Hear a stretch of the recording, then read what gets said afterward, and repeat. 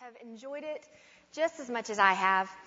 As Shelley said, I am a young mom. I have a 5-year-old, a 3-year-old, and Joseph is 6 months old. My oldest, just like Shelley said, started kindergarten this year. And I know those of you who have older children or even grown children are probably about to roll your eyes as I say this, but I feel like I have hit a brand new stage of parenting. Just the level of what we have to do to prepare for kindergarten, I was not ready for. I was not ready for the cookie dough that we were selling and that I had to keep up with the money and that the paperwork that we would have to do and that she would have homework and the teacher would tell me, we need to have this prepared 3 weeks down the road. And I'm like, I'm not organized. This is not something that I do well at. And so it's been kind of overwhelming to me. And now I'm not so obtuse to think that this is the hardest thing I'm ever going to deal with as a mother. And I know that those of you who have older kids maybe could say the same thing, that when you have young kids, a lot of people say that it's just physically exhausting, and then as you get older, or your kids get older, that it becomes more emotionally and just mentally taxing. So as I was thinking about all of these things and thinking, okay, how am I going to deal with this when this really gets hard? Because right now it just feels very big. So who do I turn to? My mom. So I talked to her. I called her up and I said, what were some of the hard decisions that you had to make as a mother? And my mom and I are very close. Outside of my husband, she is easily my best friend. So when I asked her this question, I did not think through the fact that I am her daughter and what she has to say may have something to do with me, which it did. She brought up a time when I was a teenager and I was going through quite a bit of rebellion, and she was just sharing with me how difficult that was for her and how to discipline me and yet keep the lines of communication open so that I just wasn't, hightailing it out of there. She, it was interesting, gave me another perspective, because as difficult as that time was for her and for me, I can look at now and I turned out okay, and God is faithful and He sees us through. Well, I asked her after she shared that with me, I said, well, what do you think your mom would have said? And my grandmother passed away about 10 years ago, and so I was real interested to see what my mom would have said, that my grandmother would have thought the most difficult decisions she made as a mother. And so my mom began to tell me about a time when she was younger that my grandmother had to come up with how to afford to buy shoes for my mom and for my uncle. See, my grandfather was an alcoholic, and so in his addiction, what he went for was to spend money on alcohol, not on shoes. And again, it gave me perspective. My life is not in turmoil. I know that one day my life might be in turmoil. And as you're sitting here, you may feel like you're right where I am, where things are a little overwhelming, but generally life is good. Or you might be at the place where my grandmother was, where she didn't know how to provide shoes for her kids. But the truth is that in every step of the way, wherever we are, we have to have faith to get through the next step. Jochebed, when faced with unimaginable circumstances, chose to act in faith and trust God. Her relationship with God affected some of the most important relationships she had on earth with her children. Now today, whether you are married or single, whether you have children or you do not have children, this lesson is still for you. Jochebed is a woman that God included in Scripture to encourage us, to challenge us, regardless of the daily roles that we play. Now, for those of you who do not have children and would so desperately want to, I've known the pains of infertility, and I know that it can be difficult to sit through a lesson that's primarily from the perspective of a mom, but this lesson is still for you. Where we're going to spend the majority of our time this morning is in Exodus. So if you want to turn there with me, it's going to be Exodus 2. We're going to do a little bit just to catch us up, but just so you'll be ready. Exodus 2. Exodus is a book in the Bible written by Moses. The word Exodus means departure. The theme of Exodus is deliverance. And although our topic this fall is real women and real relationships, we need to understand part of the historical background of Exodus in order to really get the perspective of Jochebed.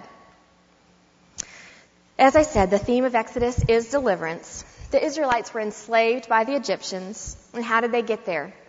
Let's walk back through Scripture to get caught up to this point. Last week, Lynn talked about the covenant that God had made with Abraham. So let's look at our verse sheet and just to be reminded of that, since that is the beginning of the Israel nation. Genesis 12:2-3. I will make you into a great nation, and I will bless you. I will make your name great, and you will be a blessing. I will bless those who bless you, and whoever curses you, I will curse. And all peoples on earth will be blessed through you. God told Abraham that he would make a great nation of his descendants. God promised to turn his descendants into a great nation with their own land. This was the beginning of the Israel nation, a covenant with God's people. Last week, our lesson with Rebecca left us with Jacob, her son, who had dishonestly gained his birthright from his brother Esau. And Jacob had gone to Rebecca's family in order to find a wife, as well as to escape from the wrath of Esau, his brother, who wanted to do him harm. Jacob, who God later renames Israel, had 12 sons.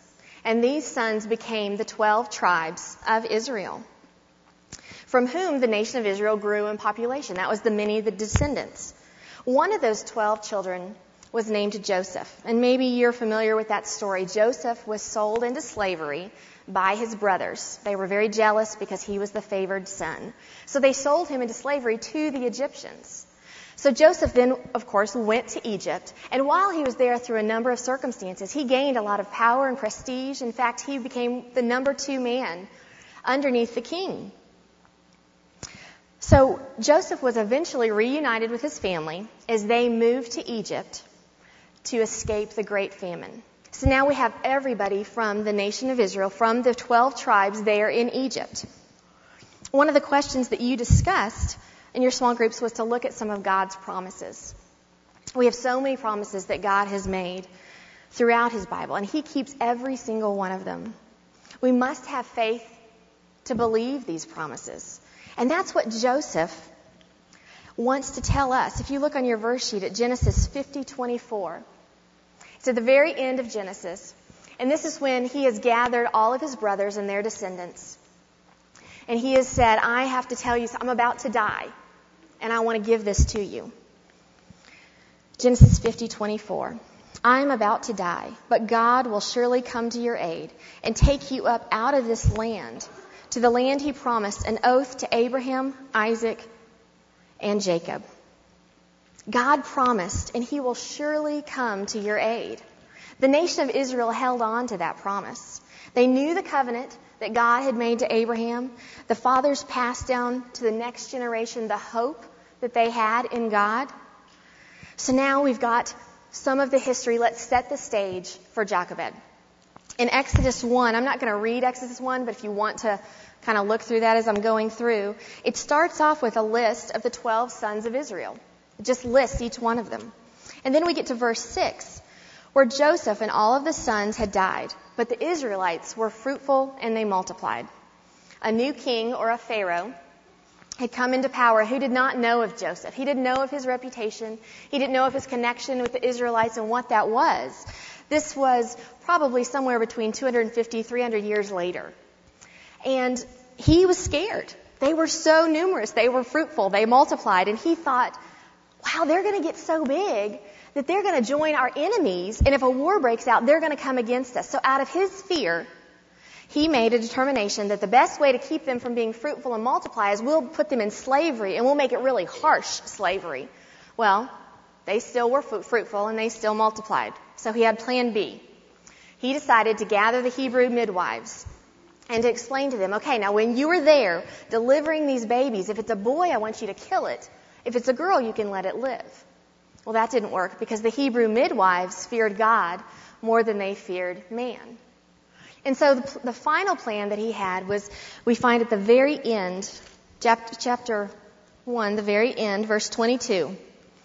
Then Pharaoh gave this order to all his people. Every boy that is born you must throw into the Nile, but let every girl live. So now he's involved everybody. If there's a boy that's a Hebrew, you got to throw him into the Nile River. So that way he figured all bases were covered. Now we get to Jochebed. She is one of those women who had her son's life spared by the courage of the Hebrew midwives. You know, I think we could easily say that in America, well over half the population has probably never read from beginning to end the book of Exodus. Okay? But I think we could also say they probably know some of the story of Moses. It's just a part of our culture. Now, whether they know the biblically accurate version of Moses or if they know the Hollywood version of Moses, that's a different story. Maybe it's the Charlton Heston's 10 Commandments, or I think it was 4, maybe 5 years ago that Disney came out with a movie called The Prince of Egypt. VeggieTales even has a story of Moses, and it's just a part of our culture. There's things that people even say that are straight out of the story of Moses, and yet they don't probably know exactly what they're talking about. As I said earlier, I have young kids, and those of you who have been in that situation know that when you're going through the mall or the grocery store or wherever, and you find yourself kind of going against the flow, and you have your children, and you're trying to make sure that you've got everybody there.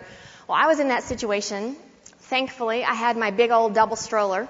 So here I was, realizing that there's this mass of people coming towards me, and I, in my double stroller, and excuse me. And thankfully, when you have a big stroller, people are kind enough to kind of move out of the way. And this one lady said to me, wow, you could part the Red Sea with that thing. And I thought, maybe she's a biblical scholar. Maybe she really knows the Lord. But most likely, she just knows what that means, that you can part the Red Sea, whether she's actually read the story of Moses or not. It's just a part of our culture. Now, if you grew up in Sunday school, you've probably heard the stories of the Old Testament and are familiar with them. I love the fact that I grew up hearing all about these characters. However, sometimes I wish as an adult that I could look at it with fresh eyes so that I could really get it. This is a real live story. This actually happened. And so this morning, as women, I just ask you, look at it with fresh eyes with me and try to get the perspective. A lot of times we focus on Moses, to get the perspective from the woman in this story, from the mother Jochebed. Here's a woman who knows God. She is waiting for the deliverance of her people from God who has promised to come to their aid. Now, they were in slavery, but things have just gotten worse. The Pharaoh puts forth an edict for all male newborns to be murdered. Jochebed has 2 other children, Miriam and Aaron, both who were born before the edict. They're older. She can't kill her newborn, but she knows that if the Pharaoh finds out that she's disobeying him, he has the power to kill her and each member of the family. Let's start in our text. Exodus 2, verse 1 and 2. Now a man of the house of Levi married a Levite woman, and she became pregnant and gave birth to a son. When she saw that he was a fine child, she hid him for 3 months. Now what do we know from Jochebed from these verses? She was a Levite woman, and she married a Levite man. We don't even get her name in this passage. In fact, you don't get anybody's name until the very end when we start looking at Moses, and he is named. We find out that Jochebed is, in fact, Jochebed from looking over in chapter 6 of Exodus. There's a genealogy, and it lets us know what her name is. So why is it important that Jochebed refers to herself as a Levi? Remember the sons of Jacob? One of those sons, one of the tribes of Israel, was named Levi. Her identity is from the tribe she was from. It shows us how she sees herself. It's her link to the covenant that God made. My family is from the deep south, Mississippi, Tennessee, a little bit of Tennessee, mostly deep Mississippi. And people there really strongly identify themselves with their family name. It is not uncommon to hear, he's a Hawks. That's just how they are. Or, she married one of those Dancy boys. She got a good one. And that's just, I grew up hearing that. It was a common thing for me. And that's not so dissimilar here. It's where you get your values, even your character, kind of who you are. The promises of God were passed on from generation to generation. Jochebed knew where she came from. Her husband knew where he came from. They were a part of the nation that God called his own. They knew the covenant. They knew the last words of Joseph when he said, God will surely come to your aid. They clung to this promise even more now that they found themselves fearing for their lives. Remember the promises we looked up in our homework this week? I just want to look at one of those again on your verse sheet. Titus 1:2. A faith and knowledge resting on the hope of eternal life, which God, who does not lie, promised before the beginning of time. God cannot lie. God keeps his promises, even the ones he made ages ago. Jochebed trusted God. She believed God would keep his promise. Jochebed was a woman of faith. On our outline, we're going to look at a couple of different characteristics of who Jochebed was. And the first one is Jochebed was a woman of faith. Verse 2 says that she saw that her child was a fine child. Now, this isn't just your average, oh, I have a very pretty baby. Of course, nobody's going to say, oh, I have an ugly baby, let's get rid of him. She just said, this is a fine child. This is a healthy, beautiful child. He deserves to live. Now, some people suggest that the description of fine child was an indicator that God had revealed to her that he had a special purpose for Moses. Maybe not telling her every single step of the way, but just saying, I have plans for this child. He is fine. We don't know if there were other mothers who were in the same situation who were hiding their children. How can you hide a child for 3 months? I mean, what do you do? Do you pretend that they're a girl? Do you try to keep them quiet? These people were in slavery. It's not like they were dedicated to the fact of being able to hide their children. Were there screams from other houses where the soldiers had come and discovered the hidden children in other women's homes? Were there some women who weren't willing to risk their own life and the other children's life? And so they allowed their child to be thrown into the Nile? This was a tough time. But because Jochebed was a woman of faith, she hid her son. Now, how do we know she was a woman of faith? Let's look at Hebrews 11:23 on our verse sheet. By faith, Moses' parents hid him for 3 months after he was born because they saw he was no ordinary child, and they were not afraid of the king's edict. Because she believed that the Lord was her deliverer, she was not afraid. How could you not be afraid? She and her family were disobeying the king. They could have all been killed. This isn't like the freedom that we experience now when we break the law and we go to jail and we have a trial, a fair trial, and then perhaps we get out for good behavior. No, the Pharaoh does not answer to anyone. If he decides that somebody is going to be killed, then somebody's going to be killed. And yet she was not afraid. Her faith in God was bigger than any fear she had of man. So how is your faith? Maybe a better question is, how are your fears? Do you walk by fear? As believers, I think a lot of us are under the misconception that if God truly loved us, there would be no hardships in our life. There wouldn't be any struggles. And some of us live our lives trying to negotiate circumstances so that we won't have any troubles. Now, I'm not saying that you shouldn't make wise choices. I'm not saying when you see trouble in front of you that you walk smack dab into it, unless that's what God's asking you to do. Let's look at what Jesus says about this in John 16:33 on your verse sheet. I have told you these things so that in me you may have peace. In this world you will have trouble, but take heart. I have overcome the world. God has overcome the world. But surely God will come to your aid. How did Jochebed hide her son and not live in fear? Because she believed God is who he says he is. Jochebed was a woman of faith. The king was preparing for the death of Moses, and yet God was preparing for the deliverance of his people. In the world's eyes, this was a slaughter. But God had a plan. God was in control. Let's go back in our Bible to verse 3 and 4. But when she could hide him no longer, she got a papyrus basket for him, coated it with tar and pitch. Then she placed the child in it and put it among the reeds along the bank of the Nile. His sister stood at a distance to see what would happen to him. 3 months came, and she could no longer hide him. Perhaps the crying had gotten too loud. Perhaps the soldiers were coming around more often to check in the houses. In any case, God laid on Jochebed's heart his plan for her son. She had to do something. Her faith must grow and become action.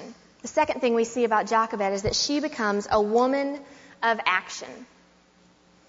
She got a basket woven together from papyrus. Papyrus is a reedy plant that grows in abundance along the Nile River. It's used for a variety of things. People made clothes, shoes, baskets, of course, out of it. So they also made sails and actually constructed boats out of papyrus. The combination of the papyrus basket and the tar and pitch that she melted and placed along the basket was the equivalent to a waterproof cement, essentially. There was nothing that was going to penetrate that. The Nile River was an unending source of sustenance for the Egyptians. It was a major source of transportation for people and for goods. It allowed the Egyptians to irrigate their crops. It attracted large game so that then men would stand and hunt the large buffalo perhaps or whatever was coming to the river for water. It was infested with crocodiles. Not just a few crocodiles, but over and over again infested with crocodiles.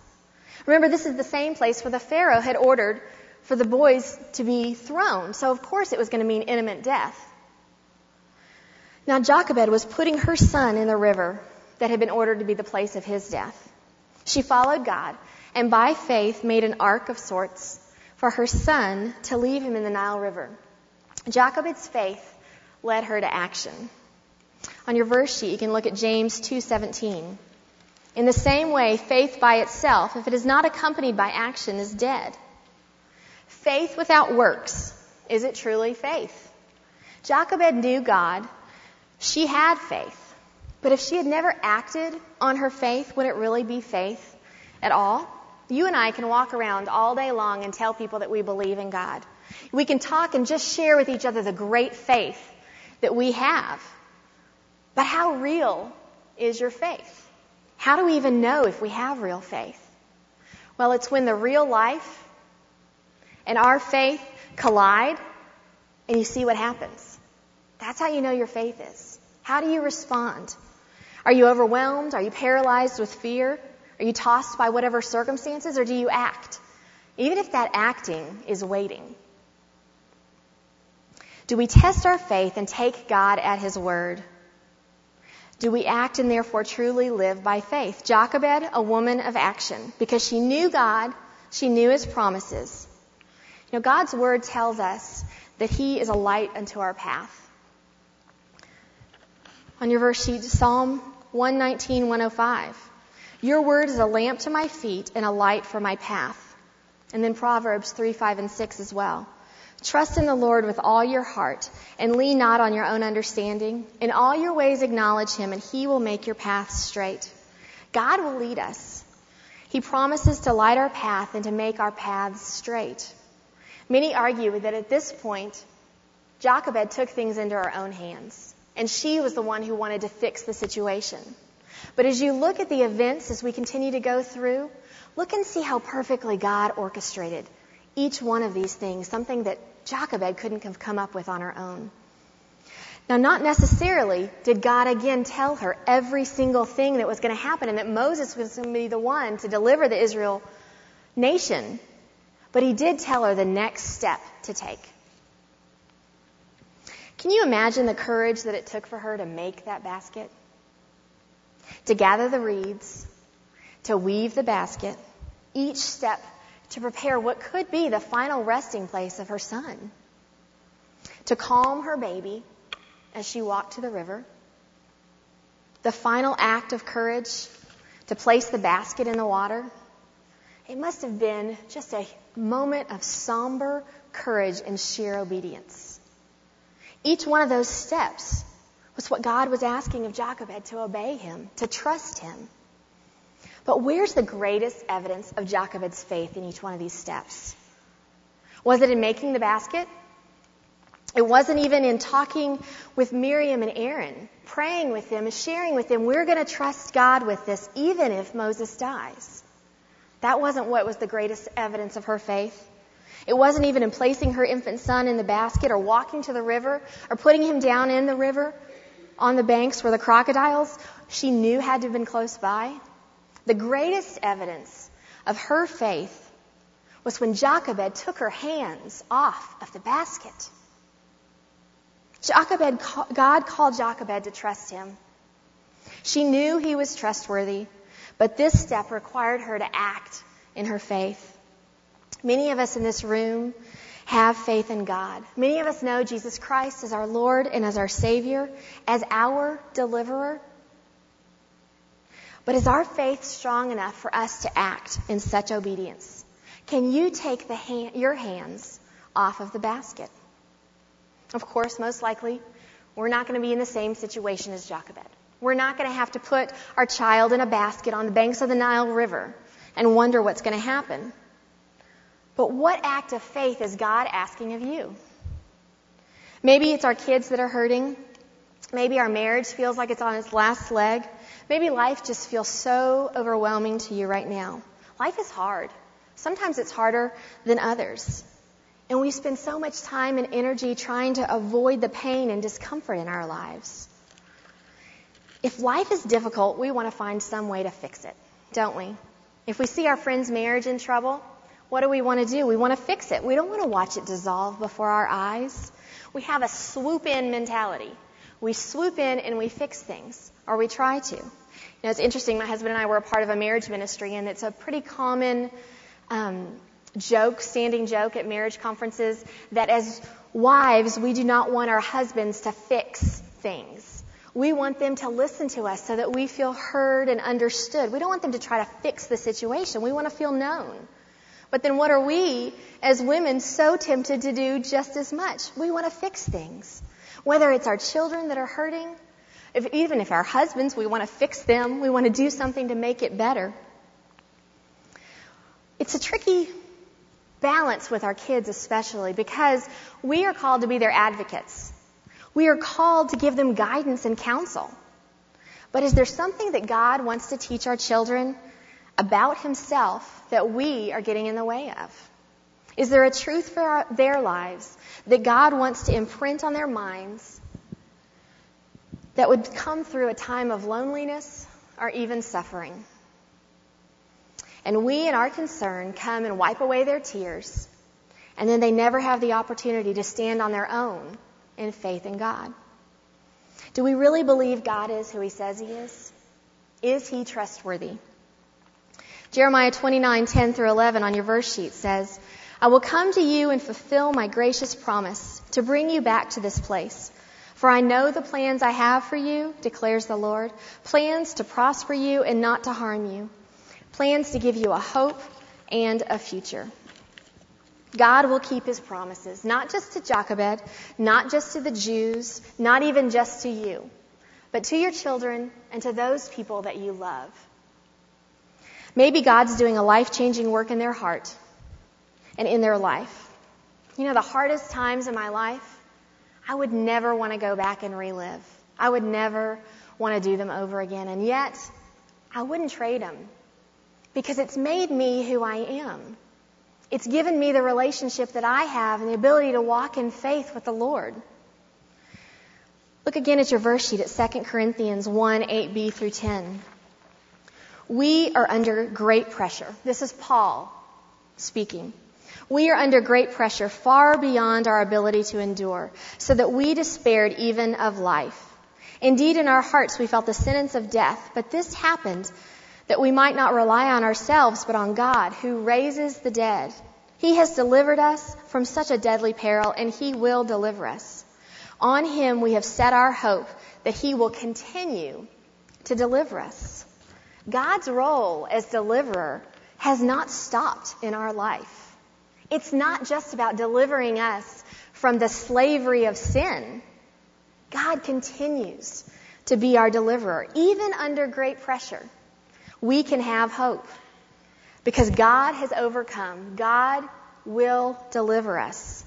Jochebed took God at his word, and we can too.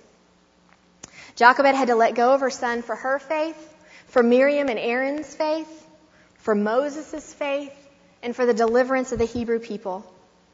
He had grown her faith, and now she had to act. She had to let go of the basket. Let's look back at verse 4 for just a moment. His sister stood at a distance to see what would happen to him. Miriam stood at a distance to see what was happening. This verse tells us as much about Miriam as it does about Jochebed. Maybe she was just curious and wanted to know what was happening. Maybe it was part of the plan that Miriam and Jochebed had come up with as to how to make sure what's going to happen, what are we going to do. We know that Miriam was there, but what we know about Jochebed is she shared all of this with her children. She allowed her children to be a part of what was going on. They saw her faith in action, and they were affected. The third characteristic of Jochebed is that she was a woman of influence.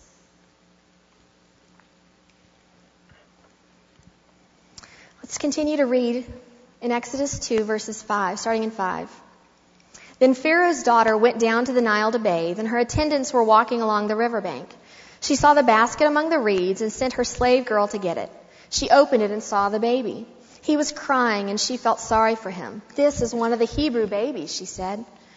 Then her sister asked Pharaoh's daughter, "Shall I go and get one of the Hebrew women to nurse the baby for you?" "Yes, go," she answered. And the girl went and got the baby's mother, his Jochebed. Pharaoh's daughter said to her, "Take this baby and nurse him for me, and I will pay you." So the woman took the baby and nursed him. It's not uncommon for people to have bathed in the river. It was such a dry climate that most likely there wasn't enough of a water source for them to be able to have the water capacity to bathe indoors. Now, for the princess, I'm sure that there was a portion of the river that had been sectioned off to protect her from the transportation going up and down the Nile, to protect her from the crocodiles. It's interesting when you look at this. This is the woman whose father had made this edict. And God changed her heart. He moved her heart. She knew the edict of death for the Hebrew children. God orchestrated the events. God softened her heart. Look again at how Miriam was a part of this plan. She jumped at the opportunity to go and ask the Pharaoh's daughter if she could go get one of the Hebrew women. However this was orchestrated out, whether it was something that Miriam did on her own or whether it was something that was part of the plan, God's provision was perfect. Jochebed had spent 3 months trying to hide her son, and now she was exposing him. Any semblance of control that she might have felt when she was hiding him was gone. Not only was she exposing him, she was exposing him right before the Pharaoh's daughter. See, his plan was much greater than growing Jochebed's faith, much greater than allowing Miriam to be a part of trusting God, much greater than whether Moses even lived or died. God's plan was to keep his promise to his people, to deliver them. But as part of this plan, God returned Moses to Jochebed. Why? Well, maybe to reward her for her faith. But I'd say most likely because God wanted the man who would deliver the Hebrew people to be brought up in the admonition of the Lord. See, Moses would not only grow up in the Pharaoh's palace perfectly poised to one day stand against the Egyptian leaders and say, "Let God's people go," but he also would know the promises that God had made to his people. And who better to teach them this than his own mother, a woman who has already displayed such faith. Jochebed was a woman of influence. Her relationship with God had a huge impact on her children. They saw her faith and her husband's faith. They saw Jochebed's faith in action.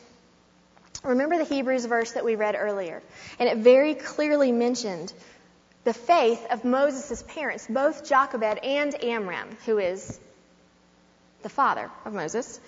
But in the Exodus passage, only Jochebed is mentioned, and not even by her name. Remember, Moses is the one who wrote Exodus? Here he is talking about his mother's faith. The time he spent with his mother laid the foundation for Moses. Let's read the last verse that we're going to look at today. Exodus 2:10. When the child grew older, she took him to Pharaoh's daughter, and he became her son. She named him Moses, saying, "I drew him out of the water." The exact time that Jochebed had with Moses, we don't know. It could be anywhere from 3 to 7 years, somewhere between the time when he had been weaned and he had grown older. So commentators have differing opinions on that. However you look at it, it was only a few years. What would you do if you just had a few years with your children? Well, Jochebed taught Moses who he was. He was a Jew. He was a part of the Levitical tribe. His life had been spared by God. Moses knew who he was. He grew up in the Egyptian courts knowing who he was. And no doubt he learned the same promise Jochebed clung to.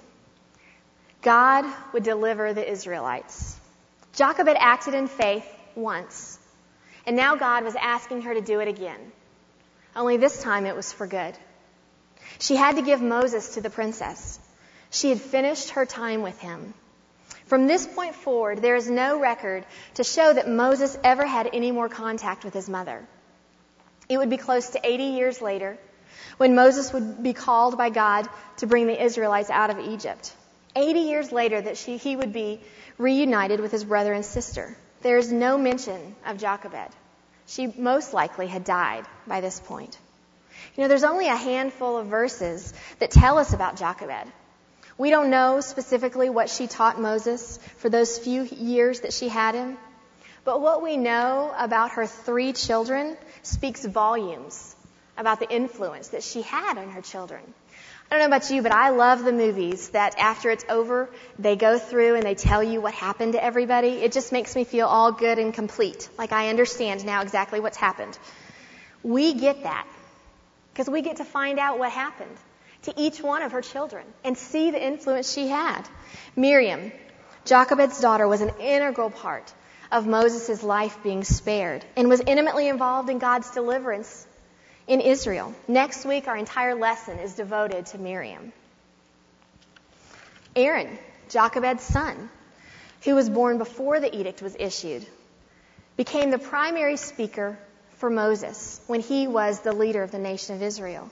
He also became the first priest for the nation of Israel. The Levitical tribe then became the priestly tribe, and Aaron was the first one. He had an intimate relationship with God as the priest and an intimate relationship with God's people. Moses, the infant boy set apart by God to be used to deliver the Hebrew people, grew up in the house of the Pharaoh. He was adopted by the princess and had every privilege of a royal son. However, he knew he was not made for that world. But what would better be that Moses would have to speak up knowledgeably because he had been a part of that. He had lived that life. And he was able to then talk to the Pharaoh about freeing the slaves. Moses delivered God's message on several occasions, from let my people go to the 10 Commandments. I think the best way that we have to be able to see who Moses was and the influence that Jochebed had is to turn with me in Hebrews, in your Bible. We looked earlier at Hebrews 11. It's towards the end of your Bible, right before James. If you get to James, you've gone too far. Chapter 11 is an incredible chapter. It is set aside as almost a hall of, not of fame, but of faith. And these are men and women who have been set aside by God to say these men and women walked in faith. And so we're going to look at verses 24 through 29. And as I'm reading this, see if you can pick out some of the characteristics about Moses that perhaps he learned from his mother. By faith, Moses, when he had grown up, refused to be known as the son of the Pharaoh's daughter. He chose to be mistreated along with the people of God rather than to enjoy the pleasures of sin for a short time. He regarded disgrace for the sake of Christ as of greater value than the treasures of Egypt, because he was looking ahead to his reward. By faith, he left Egypt, not fearing the king's anger. He persevered because he saw him who is invisible. By faith, he kept the Passover and the sprinkling of blood, so that the destroyer of the firstborn would not touch the firstborn of Israel. By faith, the people passed through the Red Sea as on dry land, but when the Egyptians tried to do so, they were drowned. Okay, at verse 26, He regarded disgrace for the sake of Christ as of greater value than all the treasures of Egypt. And that was true. He had everything at his disposal. He had wealth, he had power, prestige. But he chose disgrace because that was a part of following God. And why did he do that? Because he looked to the reward. He knew the hope of trusting in God as his deliverer. Verse 27, he didn't fear the king's anger. Jochebed and Amram did not fear the king's edict. Moses persevered because he saw him who is invisible. By faith, he believed that God was who he says he was. He knew God's promises and he lived accordingly. Sounds familiar, doesn't it? Jochebed was a woman of influence. On the first Thursday that we were together here at Women in the Word, you might have had an opportunity in your small groups to talk about who or what influenced your life as a woman. Jochebed's relationship with God influenced her children's life. Her relationship with God was real. It was authentic. It played out in her faith, in her actions. There's so much we can learn about Jochebed and from Jochebed, the example of how she lived her life. But you know what stands out to me above all the other things is to pass on faith, we must have faith. How did Jochebed not fear? She knew God was going to be her deliverer. How did Moses maintain this understanding of who he was? Jochebed passed on her faith. A real and vibrant relationship with God will influence the relationships around us. As mothers, it's not just about bringing our kids to church. It's about living out our life of faith in front of them. It's about teaching them God's Word and then them growing their own faith. Sometimes allowing them to know pain, not always swooping in and getting in the way of what maybe God has for them. Moses needed to be adopted by the Pharaoh's daughter in order to be in the perfect prime position to be used by God. We don't know what God has for our children, but we do know the foundational truths that they will need whenever they get to that hard place in life. It's our privilege to be the primary ones to teach them those truths. If you look on your verse sheet at Deuteronomy 6:5-7. Love the Lord your God with all your heart and with all your soul and with all your strength. These commandments I give to you today are to be on your hearts. Impress them on your children. Talk about them when you sit at home, when you walk along the road, when you lie down and when you get up.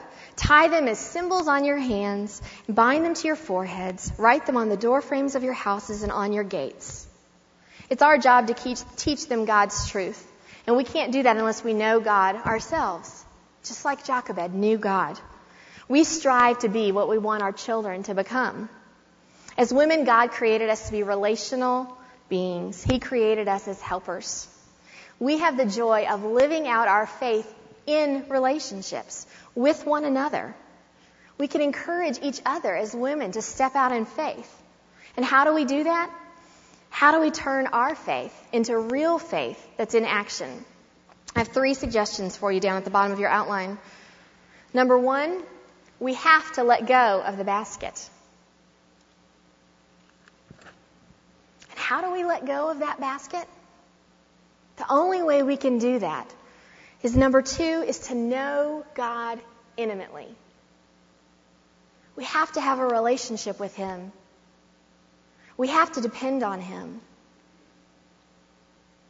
And how can we do that? How can we know Him intimately? Number 3, we have to study His promises. We need to believe that God is who He says He is. God is faithful. He keeps His promises. He can handle whatever is precious to us. That's why we hold on to our baskets, right? Because we think we can control the situation better. We are scared to let go and let God be in control. So what is in your basket? What is God asking you today to let go of? Maybe it's your children. Maybe it's your husband's spiritual leadership. Maybe it's just your own dreams, something that you want to accomplish, your own agenda in life. What is God asking you to trust Him with today? He can handle it. We trust in so many things, our abilities, our relationships, our wisdom, our strength, our finances. And those may sustain you for a little while, but ultimately they're going to fail. God will not fail. Let's look at our last verse on our verse sheet. Psalm 27, verse 7. Some trust in chariots and some in horses, but we trust in the name of the Lord our God. Jochebed could not trust in her own understanding. She was living something that did not make sense. She knew the covenant that God had with her people. She knew that God would keep his promises, and she acted in faith, and God used it to influence her children and impact the world. We're studying real women, real relationships. Jochebed was a woman with real struggles, but her real relationship with God impacted her children, and in turn, changed who they were and how they related to God. You and I both have struggles, but we also have the opportunity for an authentic relationship with God. And we can live out our active faith in front of and with one another. Let's pray. Dear God, thank you for your promises. Thank you that you are faithful. Please give us the courage to trust you and to let go of our basket. Help us to have an intimate relationship with you and to be reminded of your promises when we are struggling. In Jesus' name, amen.